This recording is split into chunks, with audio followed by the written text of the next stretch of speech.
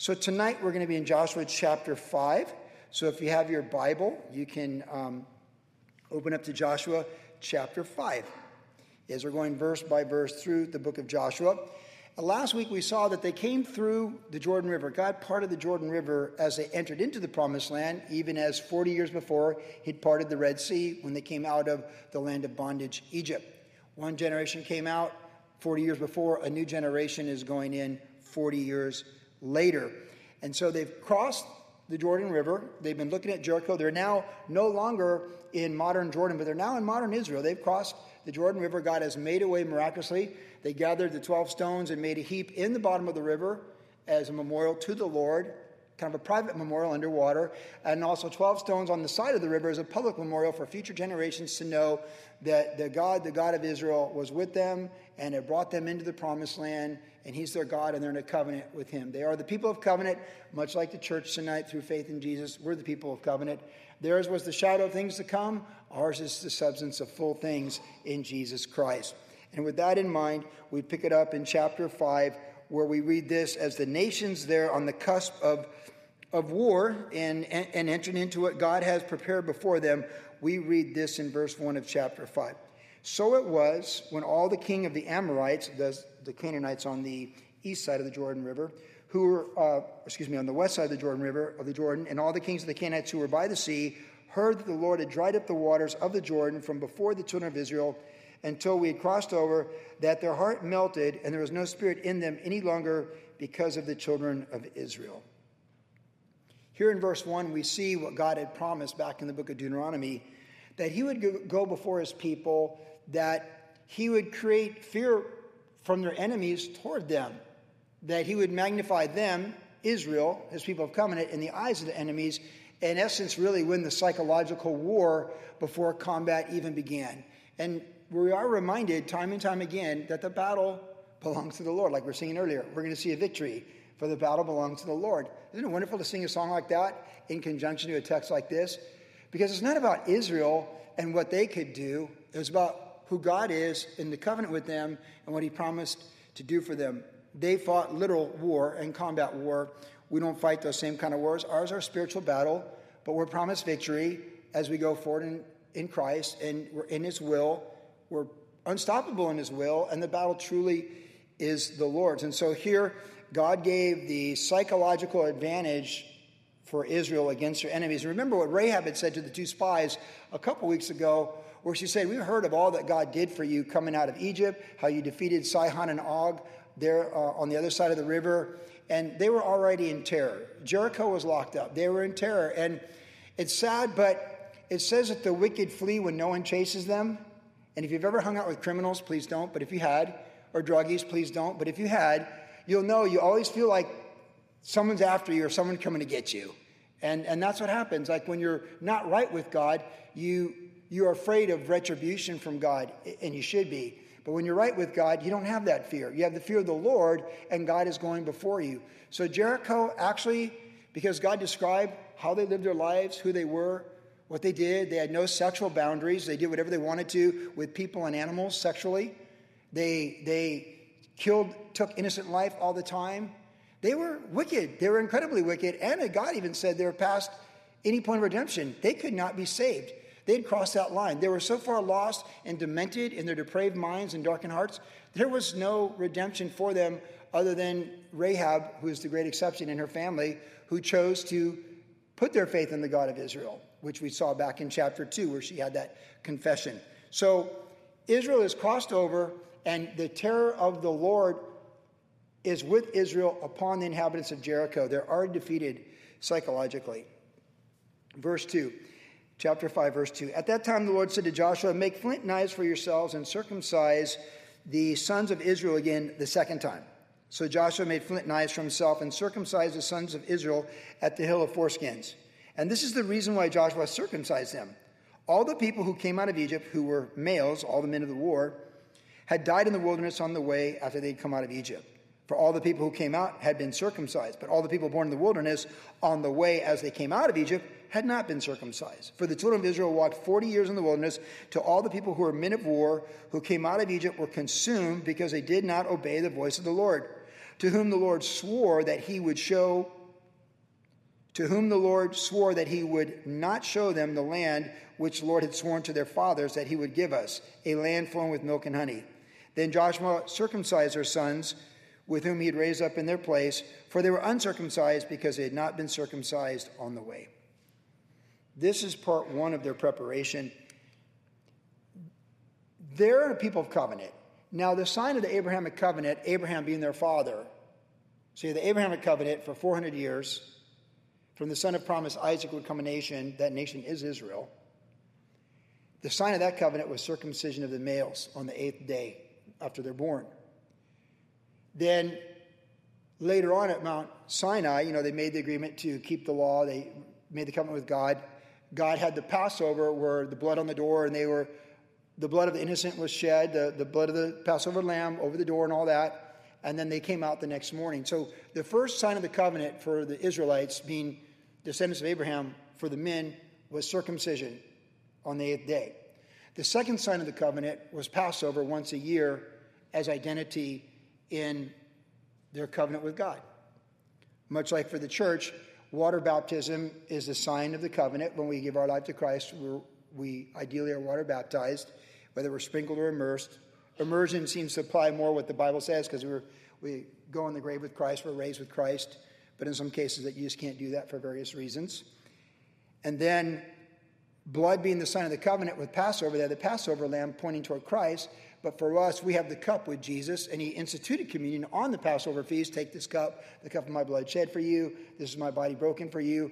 And so we are yoked to this covenant, these covenant signs with Israel in that sense. But we also know in the New Testament, they tried to make the men who gave their lives to Christ go back and be circumcised, the Gentiles who weren't, and say, you're not really saved unless you're circumcised. So they missed the whole point that it wasn't outward flesh or the cutting away of flesh, but it was being born again of the heart by the Spirit of God. But for these people, at their time in their covenant, the shadow of things to come is Christ, like black and white TV. Theirs was circumcision. And you ask yourself, how do the children of promise go 40 years in the wilderness and not be circumcised? I mean, it's like the most basic sign of the covenant for them at that time. They were on the move, and you can Google it and research it. There's really no great explanation other than what the text itself says, that their parents had rejected the Lord, been rejected by the Lord, and died in their sins and unbelief. And so one is inclined to think that as the parents just refused to serve the Lord, refused to live by faith, refused to enter into the promises, they refused to circumcise their children. It's like they refused to let their children identify with the potential promises that God had for them in their generation. In a way, they just let their children go down with them as they're going down. In other words, if they're not going to enter in, they're not going to identify their children with the promise, who are going to enter in? And there you even see that implied in the text, the disobedience, rebellion of the previous generation. So when we think about the effects of one unbelieving generation on the generation coming after them that would have opportunity, it's important that we do draw that distinction that God gives each one of us. The failures of our parents and future generations does not have to be the failures for us and our current generations. And that's really a word for the younger people here tonight. The failures of the previous generation that might come your way is not something that have to be our failures. Just because our parents wouldn't circumcise us, in other words, just because our parents wouldn't raise us in the things of the Lord, just because our parents didn't give us moral absolute right and wrongs, just because our parents were unfaithful to their spouses and our parents were divorced or whatever, just because of these sorts of things, that doesn't mean we have to be that thing. There comes a point, if we're going to enter into the promised land, if we're going to get to the land flowing with milk and honey, we have to be circumcised. We have to make our stand of faith. We have to make our identity with the promises of the covenant that God has for us. Like I said, when I told my mom I was going to get water baptized years ago, she was very offended in her Catholic background. And she said, "You were baptized, I had you baptized." And my mom and I used to really go at this early on too. Like early on, you get older, you get wiser, right? Like, Mom, it's all good. Like, Jesus is the Son of God. Let's focus on that. But at that time, I'm like, what? And but I said to her, you meant well in having me infant baptized. That was a good thing. You were trying to identify me in Christian faith, and I appreciate that. So thank you. But I have to make my own decision for my faith. Like, I need to be water baptized to identify with Christ for me. What you did for me, and I'm thankful for it. But what Jennifer and I are going to do at Oceanside Harbor, we're doing for us. And I'll never forget the day Jennifer and I were baptized at Oceanside Harbor by Brian Broderson. My wife and I were baptized together, and it was a beautiful day. I got pictures of it. It was glorious. So just because your parents were circumcised and didn't walk with the Lord and were rejected by the Lord doesn't mean, and they didn't have you circumcised, doesn't mean that you shouldn't get circumcised and make your own promises. And obviously the context, I'm not talking about literal physical circumcision. I'm talking about the steps of faith and the steps of obedience that God has for us. We all have to find our own faith with Christ, and all the good things that someone can do before us, or all the bad things someone can do before us to stumble us, have to be removed, because in the end, if we're going to enter the promises and receive our inheritance on that side of the Jordan River, we have to step up and do the next thing that's right with the Lord. And that's what we've been talking about in the book of Joshua, is doing the next thing. And the next thing for them is, before you fight any meaningful battles, you got to identify the covenant properly. In their case, the whole army, 1 million people, 600,000 young men able to go to war, plus their wives and their children, except for the 2.5 tribes on the other side of the Jordan River, they crossed miraculously. There are 1 million people. And if you've ever been to Israel, you can picture this, and I have been once, a long time ago. They're there in that valley, and there's the next challenge is the battle against Jericho with its massive walls and unpenetratable. And before anything else happens, is they need to be properly identified in steps of obedience for themselves, for them to enter into the promises God has for them. Just like when Moses was going to go deliver the Israelites in Exodus, on the way the Lord withstood him to his face, and he had to circumcise his own children. How are you, Moses, going to deliver Israel, the people of covenant, when your own children aren't circumcised? That evidence of faith being passed on in your own family. If you can't lead your family, how can you lead the flock of God? That's what it says in the pastoral epistle. So this is that context that we get here that's broader. And so they circumcised them all. They all came across, and there on that hill, the men were circumcised. Evidently, it's extremely painful for a day or two, what we understand from the medical field. And they were there. And we read, as this unfolded in verse 7, as the sons were circumcised, the sons were raised up in the place of their failed parents. The sons were raised up in the place of their failed parents. Again, some of you have great parents that just great things from the Lord for you. Some of you not good at all. And some of you average. But in the end, there comes a time that we must do it. And with adult children, you learn this. You older people understand this. You younger people, maybe not as much. But no matter how much you want your children to walk with the Lord, and as much as you set them up to walk with the Lord, they have to figure it out. They've got to do it on their own. They've got to figure it out. You cannot go knock on your adult children's door, or you can, and you can try. It usually doesn't work. You just can't make them do things, because God gives us choice. And if people want to choose to destroy their life, they can. And if people want to choose to make good decisions, they can. It's something you learn as a parent when your kids are all grown up, that you got to give them to the Lord, just like you did when they were born and they're dedicated or water baptized or whatever. You just got to give them to the Lord and keep giving them to the Lord. And you hope that there'll be a day when they stand on that hill and they take the steps that they need to take of obedience and covenant to enter into the land flowing with milk and honey and not settle for anything less than what God has for them. And that's what happened here. They're taking away the reproach. There was a reproach that was upon them because they weren't circumcised, and now the reproach is removed. You can't go to war. You can't serve the Lord as people of covenant if you're not properly identified with your own steps of faith and obedience in that covenant, and that's what happened here. Verse 10, we read on. Now, the children of Israel camped in Gilgal and kept the Passover on the 14th day of the month at twilight on the plains of Jericho.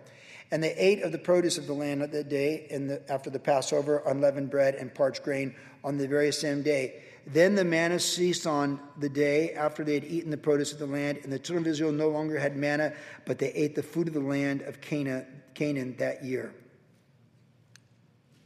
This is a very interesting verse. You can miss this too.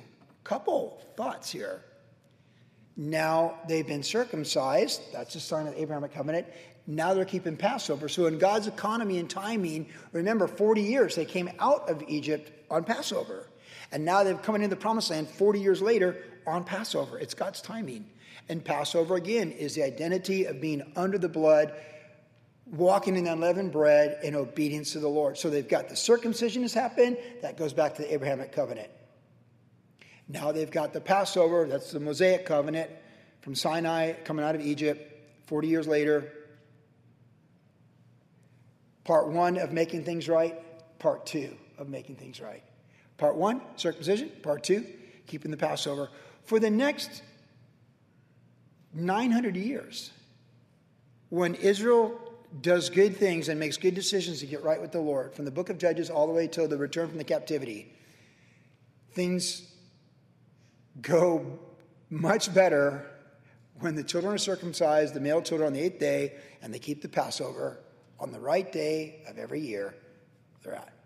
And we know from the revivals under Hezekiah and Josiah where they have Passover that some people mock it and laugh at it, like people who go to church in America laugh at us for believing Jesus is the only way, though they go to church in America, and they attack us. We still keep the Passover. Jesus is still our Passover. There aren't many ways. There's one way. The blood of the Lamb, the Passover. And even in Israel, in the great revivals, when they're a nation about to go off a cliff, before the Babylonians came and conquered them and took them away, there's still a few tribes and a remnant of people that knew what the right thing to do was. And when Josiah said, come keep the Passover, they did, with their children. That's who we are. That's the legacy of faith we receive from the Old Testament, from the apostles for us in the New Testament, to this church this day, and who we are. They made it right. They did the next thing. They did the circumcision, make that right in their personal life. They kept the Passover, collectively make that right for them. And then we read that they had no more manna. This, of course, is the end of the miraculous food that God provided for them in the wilderness. How special was the manna? Man, the manna was so special. Food from heaven. In human history, there was a miracle every day for 40 years. Every day, that food from heaven miraculously appeared on the ground in one of the hottest, most God-forsaken places on planet Earth to feed God's people. We're told it's the food of angels. It's a heavenly food. And these children who are now full-grown adults, they ate that manna from the time they were teenagers coming out of Exodus, out of Egypt, or born in the wilderness. They ate that manna every day. That's all they knew was the heavenly food, the manna. That's all they knew. And then here, at this time, their diet shifts from the heavenly food to earthly food as they enter into the land flowing with milk and honey. What a dramatic, radical change. Because no other generation ever ate the manna in the wilderness. And even when Jesus came 1,500 years later and he feeds them miraculous bread, miraculously, and he says, you don't seek me because of my words, you seek me because I fed you. And they said, oh, our fathers ate manna in the wilderness. And Jesus said, I am the bread of life. I am the bread of life. Jesus is, of course, superior to the manna, and the manna represented Christ. As Jesus said, man shall not live by bread alone, but by every word that proceeds from the mouth of God. And Jesus is the bread of life. He is our life, the life of our soul. And the life of our soul is far more important than the life of our body, because the outward man's perishing, the outward woman's perishing, but the inward woman, the inward man's being renewed daily through faith in Jesus Christ, by the Holy Spirit being transformed from glory to glory. The end of manna, contextually, is the end of something supernatural for almost 40 years for the people of Israel. Nothing like this ever happened again in human history of this nature for this prolonged period of time. So it's the end of something that was considered almost average. They even complained about the manna, their parents did. We're not sure what each of these people thought when manna ended, but they got up one day, and all that they ever knew in their whole life was no longer like that. They got up one day, looked outside the tent before they're taking Jericho, and there's no manna. So God took the manna was like training wheels on your bike. The manna was there every day, no matter what. You were nice to your wife, you were mean to your wife. You respected your parents, you disrespected your parents. That manna, like training wheels, was still there every day, whether you were walking by faith and obedience or not. It was still there. But then you woke up one day, and the manna's gone. Training wheels are gone. You got to ride your bike. You got to go forward by faith. There's no training wheels now. This is real life experience. Your next meal is in those hills. So you better take Jericho. Because if you want to partake of the land of milk and honey and the vineyards and the figs and the dates and the grapes and all that, the only way to go, the next thing is forward. There's no more manna. It's not there. Don't look tomorrow. It's not going to be there. It's never coming back. Which is a reminder of what Paul the Apostle said. Forgetting those things are behind, we press on to what lies ahead, to the upward call of God in Christ Jesus. Onward, forward, upward. And let's be honest. There are always times in our life we'd like to go back to the manna we knew and be more grateful for the manna, to have another chance with manna, to start over with manna, to go back in life, to do the photo album over again. Let's do this photo album again where we really understand the value of manna and appreciate manna, what it was like with manna. Isn't that the way it is so often? The manna's gone and you realize it was what it was, and then you can't go back, which is a lot like life, and I've been thinking about this quite a bit. When you watch people wreck their life and waste their life, the older you get, you realize what a tragedy it is, because no one's coming back and no one gets a second chance to go back to the manna. The blessings you had when you were a youth, you had them. The blessings you have as a young adult, you have them. The blessings you have in your 40s, you have them. The blessings you have in your 50s and the 60s. I tell people who are almost, people who are almost 40, like Sam, or people who are almost 50, like Scott Cunningham. I'm like, hey, you think 40 is old when you're 30. 40 is really young when you're 50. And 50 sounds so monumental when you turn 50, but wait till you're 60. You can't help 60. 60's 60. That's just, like 60 is a whole new, there's no coming back from 60. It's just a whole new frontier. And you're never coming back from it. 50 sounds really young when you're 60. You can't go back to the manna. You can only go forward in faith with the lessons learned of the manna. And the God who provided manna every morning is the God who's going to fight the battles for us to go enter into the land flowing with milk and honey. We can never go back to the manna. But it is the end of things. It's like when you finish college or you finish high school. I always remember when Hannah graduated in 2008 from Calvary Chapel High School. I remember she cried that night. And I don't know if my wife remembers this, because we all had the big dinner, especially when the first child graduates high school. It's a really big deal. I went to Macaroni Grill or something like that. But she said, Dad, I know I'll never see some of those people again. Like, I know that's the end. And I'm like, well, it's not really that much of the end. Well, how would I know? I never graduated high school. Like, how would I know? And it really was the end. There are people you never see. Now, I can compare this to weddings, because a lot of times the bigger your wedding, if you have a couple hundred people at your wedding, there are people that come to your wedding that are so important in your life up to your wedding day, and then after your wedding day, you may never see them again. It's like the manna. There's things that you'll never see them again, you'll never be there again. And you have to let it go, and you have to go forward. So let God circumcise our hearts, let God put the blood of our doorpost, and let us go forward and be thankful for the manna we had, but take the steps of faith without the training wheels to get out to the land flowing with milk and honey. That's what we have to do. It's always forward, onward, and upward. It's a sad day when you wake up and there's no manna, but it's still a day that the Lord has made. And he's going to provide for us in another way, in different circumstances, in new chapters of faith in the journey with him. And I would just move on from this saying, like, I feel like this is what we're all learning and going through in life right now. We're never going back to the manna of 2017 or 2007 or 1997. This planet's never going to be like that.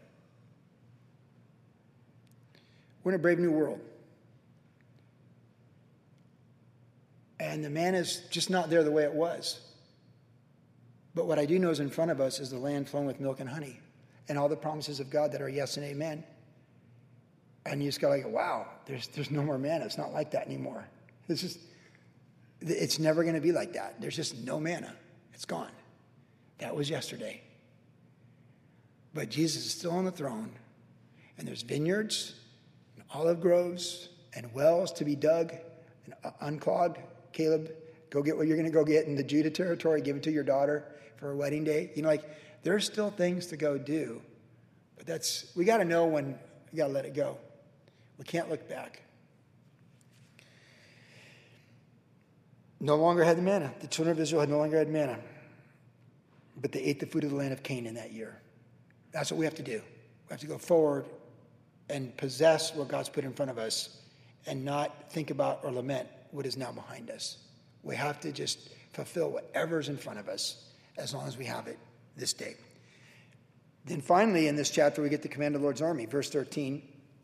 It came to pass when Joshua was by Jericho that he lifted his eyes and looked, and behold, a man stood opposite him with his sword drawn in his hand. And Joshua went to him and said to him, "Are you for us or for our adversaries?" And so he said, "No, but as the commander of the army of the Lord, I have now come." And Joshua fell on his face to the earth and worshipped and said to him, "What does my Lord say to his servant?" Then the commander of the Lord's army said to Joshua, "Take your sandal off your foot, for the place where you stand is holy." And Joshua did so. This is a great conversation. This most likely, I have every reason to believe, is a Christophany or a theophany, an appearance of God in the Old Testament, particularly Jesus in the Old Testament. He's the commander of the Lord's army. Angels do not accept worship, nor are they worshipped. So the commander of the Lord's army is worshipped, and he accepts the worship, unlike the angels in Revelation, right? Worship God, not the angels. This is different than Melchizedek, who could be a type of Christ, a little bit different. Melchizedek back in Genesis. But this is the commander of the Lord's army. That's the title for this person, this entity, this being who appears to Joshua, the most important man on planet Earth on this day. And Joshua falls on his face, worships him. And the response, look at the latter part of the passage. Joshua says, "What does my Lord say to his servant?" Okay, this is good. Speak, Lord. What would what do you say? Okay, commander of the Lord's army, who's obviously greater than me, I fall on my face. What do you say to your servant? And he doesn't say here's the battle plan, march 7 days, blow the trumpet. Probably said that later. But it says, take your sandals off, or you stand as holy. That's kind of a brief conversation, isn't it? Before we talk about anything else, just know this: God is holy and man is sinful, and we need to be right with the Lord and know that God is holy. And we talked about this quite a bit going through Deuteronomy. This phrase was used by the Lord when he spoke to Moses at the burning bush. So when Moses was commissioned by the Lord to lead the children of Israel out of Egypt toward the promised land, at the burning bush, God said to Moses, "Take off your sandals, it's holy ground." What happens is the dimension of eternity comes in the realm of time. It's another dimension, and it oversees time, space, and matter. The universe being multidimensional, at least 4 dimensions, because eternity is outside of us. And when it's like when Meshach, Shadrach, and Abednego are in the fire with the Son of Man, Jesus, and they're not burned and they don't smell like fire. That means the supreme dimension that supersedes this one comes over it and takes supremacy over it. Probably something like this one. Peter walked on water. It doesn't have to be that way, but we know when Elijah and Moses appeared with Jesus on the Mount of Transfiguration, they're coming from another dimension. The millennials have grown up, and we have grown up with these superhero movies where you come through portals and things like that. Like Thor lands out of a portal from another universe or whatever, something like that. And here, that which was just regular ground on this side of the Jordan River, it had been there from the dawn of creation, just earth, it's dust, it's dirt. Suddenly with the commander of the Lord's army there, Jesus, it's now holy ground because eternity's come. And like I say, the throne room of God is the final authority over all things. Well, we don't look at the things that are seen, but the things that are unseen. For the things are temporary, but things are eternal. And so the eternal has come. And so before Joshua's going to lead God's people in real combat, real war, he has this encounter with the Lord himself to understand, to fear God, not men. That when you're standing on holy ground, you don't need to fear the walls of men in Jericho and their obstacles. You don't look at the obstacles, but you are standing on holy ground. Everything gets perspective. Holy ground gives perspective to anything that you would fear of men and time, space, and matter. Holy ground is the rainbow over God's throne with the four living creatures. It gives proper perspective on everything else. What people might say or what they might comment or what they think. When you're on holy ground, it doesn't matter. It's like once you know you have a terminal illness, it doesn't matter. All the wealth in the world doesn't matter. What the neighbors think doesn't matter. Who's the president doesn't matter. The only thing that matters is you're on holy ground and you're headed for eternity. It doesn't matter. Holy ground came. And the more we choose to stand on holy ground, the better for us. It's better for us in our worldview. The fear of man is a snare, but the fear of the Lord is the beginning of wisdom. And Joshua needs to fear the Lord. You don't ever see him afraid of men in the book of Joshua. You don't ever see Joshua afraid of men. He gets deceived by men, the Gibeonites, but he's rocked after the battle of, after everything happened with Achan. He gets rocked by that, but he didn't fear men. You stand on holy ground, you get the heavenly perspective. Four living creatures, the heavenly host, everything else is secondary. They've been circumcised, they've kept the Passover, there's no more manna, the only way forward is forward, and now the command of the Lord's army come, and it's not about Joshua's ability, it's about his calling and commissioning from the command of the Lord's army. Everything's good. It's all about perspective, and it's the right perspective, and it's the one we need to have with everything going on in our lives. I told you, one of the most challenging phone calls or conversations I ever had was very gut-wrenching for me when I was still the coach of the U.S. Olympic surf team. And these accusations had come against me, and I didn't know what the accusations were, and I didn't know who gave the accusations. This, of course, was very upsetting because even the Romans let you face your accusers. It was very unsettling for me to hear all these rumors about accusations against me, and I don't have a chance to know what the accusations are or who's making those accusations. That's very unfair, isn't it? That's not very American. It's not very Team USA, actually. It's pretty unfair. And I was going to have a phone call with the absolute director of the U.S. Olympic Committee to give a defense against accusations I don't know what they are from people who I don't even know who made them, right before the World Championships in Huntington Beach. As it was, it wrecked my son's graduation at GCU a few days before. I just could not get past all this. It's sick in my stomach. I had a team meet at Huntington Pier with the team for the World Championships later that afternoon with all these people looking at me like, what have I done wrong? I don't even know what I've been accused of or who's accused me. But I was smart enough to take that phone call right where my wife is sitting. I said, I'm going to turn this road game into a home game. I'm going to sit right where I worship Jesus with my wife, right where I tithe, right where I pray, and right where I receive from the Lord and minister. And I'm going to sit right there, and I'm going to call Mr. Big Shot in the big office in Colorado Springs and hear what he has to say. I put myself on holy ground before I put myself on Olympic ground. And by the way, Olympic ground looks pretty dismal compared to the throne room, and not the rainbow of men, but the rainbow over the Father's throne. And I got the right perspective. A short phone call. I just looked right here. Now what's up now? 15-minute phone call, hung up, and I went and coached the team. We got silver, and 2 months later I quit. I retired from coaching after 22 years. But I put myself on holy ground. Before you have to face the doctor to find out if you have cancer, before you have to face your last day, before you have to face being fired or let go or falsely accused, or that family drama when the trust and the will is read, That's as gnarly as it gets. Before you have to face that, stand on holy ground. Stand on holy ground, and at the command of the Lord's army, you say, what? And you're like, just take your shoes off. Put yourself on holy ground. When the greatest fear in life comes your way, put yourself on holy ground. Anyways, but consciously put yourself on holy ground. Make your wedding day holy ground.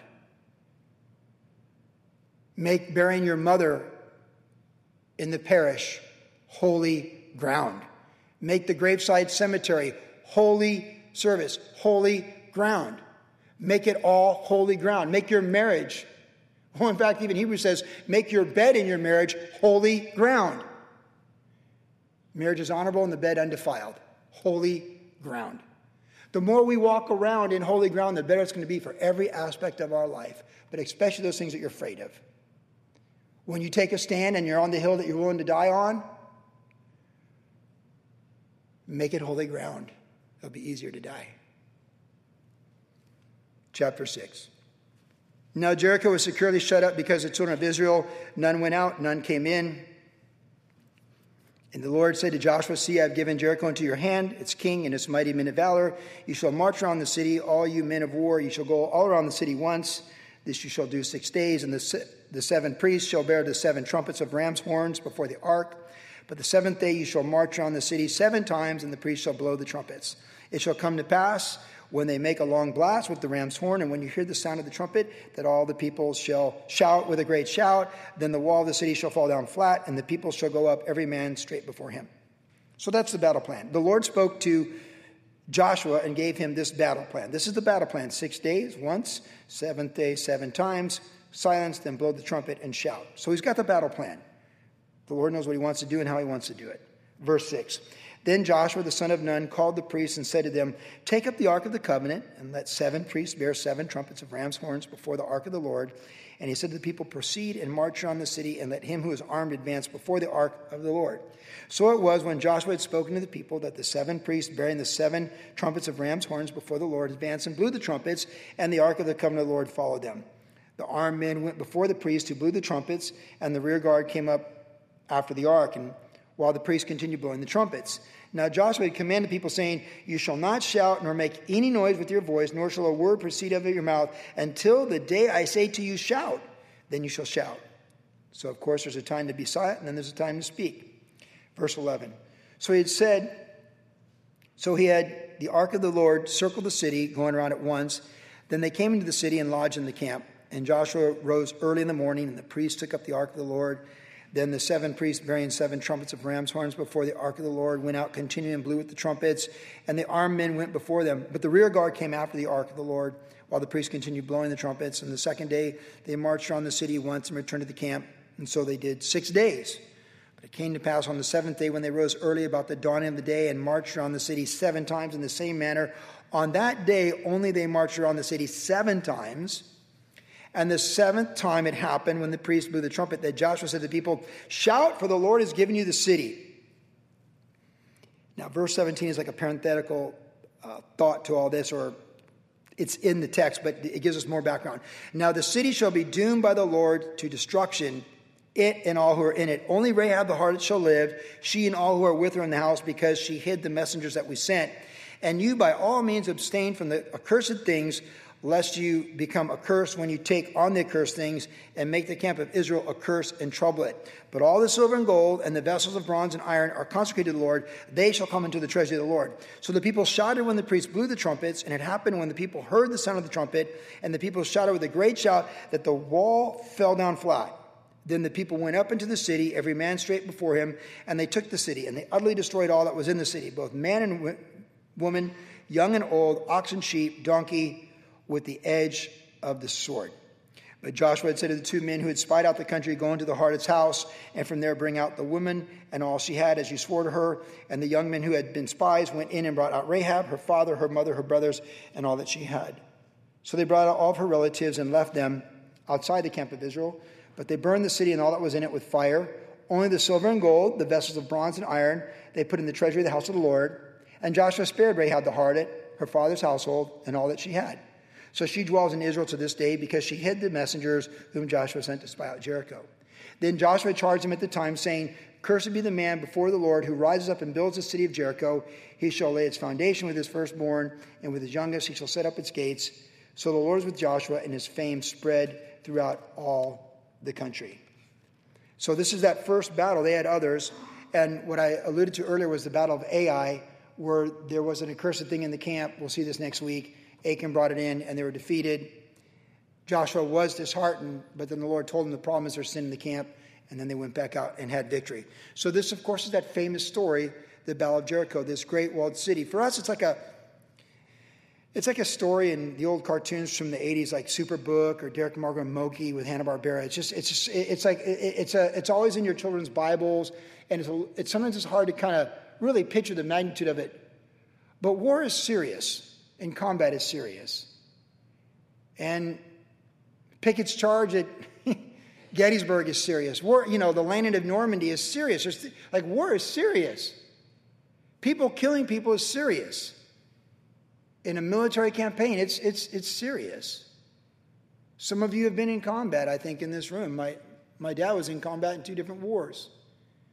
It's very serious. In my dad's military display, there's a bullet they took out of his back when he shot in the helicopter, right next to his dog tags from Vietnam, with his Purple Heart and his Bronze Star and all those things. War is serious. It's serious, and it's scary. You don't know how you're going to respond to war. You don't know what you're going to do when people start killing each other. You think the people of Jericho just rolled over and didn't fight back? Those walls came down and they fought. A desperate people fight.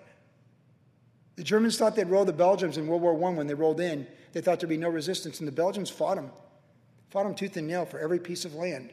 Changed the whole outcome of World War I because of the Belgian people and the Belgian army. War is serious. And it's brutal. But this war is different than most wars, and this battle is different than most battles. Because sometimes, like for example, Gettysburg, the Union's up on the hill, and Pickett and his boys are down here at the bottom of the hill, 15,000 Virginians. They're both reading the Bible the night before. They're both believing God's on their side. And Pickett's men come against the Union here, and Chamberlain, the 20th Maine's on the left flank. They're a little round top the day before. And it plays out, and like Abraham Lincoln said at the Gettysburg Address about 6 months later, woes must come, but woe to who they come. And it's often said in the Civil War, both camps prayed to the same God and then went at each other. You could never really know, in some cases, how it all played out. We weren't there. We don't know all the circumstances. In any war, for that matter. But in this battle, we know. We know that this battle, God declared doom on those in Jericho. We know that Israel, in a very unusual set of circumstances, almost like the manna, but in a different way, is the instrument of God's wrath on an unbelieving people who are completely depraved. Now, we would never be in that place. I think we understand that. That's never going to be the role of the church. It's not we don't know. We just don't know. There's nothing in the New Testament whatsoever that would cause us to believe that we have some high moral ground to be the wrath of God on a people group. That just doesn't exist in the New Testament. But it did exist in this one. And just because it's that way and may be hard to understand in 2021 doesn't negate its reality, its truth, or the perfection of God's justice and judgment in it. For the wrath of God has been revealed against all men, Romans 1 tells us, who suppress the truth in unrighteousness and in their ungodliness. And that's what these people did. It would never be our place with our finite minds to write off any people group. But it's God's place anytime he wants to. Let God be true and every man a liar. So it's difficult. But God knows. Total execution. Because everything in this city is accursed. This is sometimes harder to read than like the flood. When you read the flood, it's like, oh, it's just the flood. No, it's all humanity in the flood and every living creature. The flood is a gnarly judgment. Sodom and Gomorrah is a gnarly judgment. Jericho is a gnarly judgment. There's no way around it. But it's all accursed. And it's a reminder to us that God will judge sin. God will judge wicked men and wicked women who suppress the truth in unrighteousness and ungodliness in our timeline, even as those that came before us or will come after us. He will judge sin. Christ on the cross is God judging sin. That's his wrath. And we're either delivered from that or we're facing that. There are no other alternatives. So this reminds us to stand on holy ground and stay on holy ground and not be moved by the pressures of men and the way that seems right, but the end thereby is death. And certainly do not touch the accursed thing. He said back by verse 17, verse 18, you shall by all means abstain from the accursed things, lest you become accursed when you take up the accursed thing and make the camp of Israel accursed. Now, we're not in Jericho, and we're not grabbing things in Jericho that bring a curse on us, our household, and our family, and the people we love. But and make no mistake, there are accursed things that will curse our heart, our mind, our soul, and the people we love. There are. And as I get older, I often ask myself, is this going to transcend dimensions favorably or disfavorably? Am I watching going to have a positive influence on my character and my thinking, or is it going to have a negative influence on my character and my thinking? Because if it's going to be a negative influence on my character and my thinking, it is a cursed thing, and it's not helping me for eternity. But if it's a positive influence on my thinking and my character, then it's a blessed thing, and it is helping me for eternity and preparing me for eternity. I mean, everything's tested by fire. Accursed things don't make it. Even when you're saved by grace, I mean, whatever's accursed, it doesn't make it. Only the good things make it. So we're reminded yet again to stay away from the accursed things. Even if they're popular, even if they're forced on us. Because we're warned in Romans that not only to do the evil things, but to approve and sustain or substantiate those evil things. Stay away from the accursed things. In Fox's Book of Martyr, there's a famous story of the one martyr, I believe it was Hugh Latimer, where he was going to be executed the next day in the public square. And his friends came and said, look, life is sweet and death is bitter, so you should just renounce this and live and not face death tomorrow. And he goes, yeah, it's true, life is sweet and death is bitter, but the life to come is more sweet and the death to come is more bitter. I will recant nothing, but trust in my Savior, the Lord Jesus Christ. And they marched him through the streets and burned him at the stake in front of the public and everybody. His end was a public humiliation, being burned alive. But he understood that life to come is more sweet and the death to come more bitter. We stay away from the accursed thing. And we'll see next week. It's the whole, pretty much half the storyline of the text next week is the effect of the accursed thing on those who touch it, take it, and bring it in their home. Now, Rahab, of course, was spared. We spent a lot of time on Rahab a couple weeks ago. God bless Rahab. She's commended for her faith in the book of Hebrews and the book of James. Amazing, saving grace. What I find very interesting about Rahab the harlot, even though her life would have been a stumbling block and maybe a shame for her family, her conviction of faith was so powerful that it influenced her parents and her siblings and extended relatives. That is amazing. And that's what saving grace does. When you're radically saved, you're radically saved. And she had the credibility of her testimony. See, her work of faith confirms her faith. That's what the book of James tells us. When she hid the spies, that was the confirmation of her faith. And something in that act of obedience of faith gave her credibility in sharing her faith with her parents and her family, and they believed her. She wasn't just my sister the harlot. She's like, no, she risked her life to save these men. And what she says is true, and they came in, and her faith imputed an influence in her family, saved her family, which is a beautiful story. And then finally, there's the warning about whoever raises up the city of Jericho will be cursed with their death of their firstborn son. This did, in fact, happen in the book of Kings. And wouldn't you know who was the king at that time when it happened? Ahab. Bad kings, bad things happen. Good kings, good things happen. Wouldn't you know that some knucklehead tried to rebuild Jericho at the same time Ahab and Jezebel were reigning? Gosh, don't let evil people make us be evil. In Jesus' name, amen. Make good decisions no matter who's on the throne.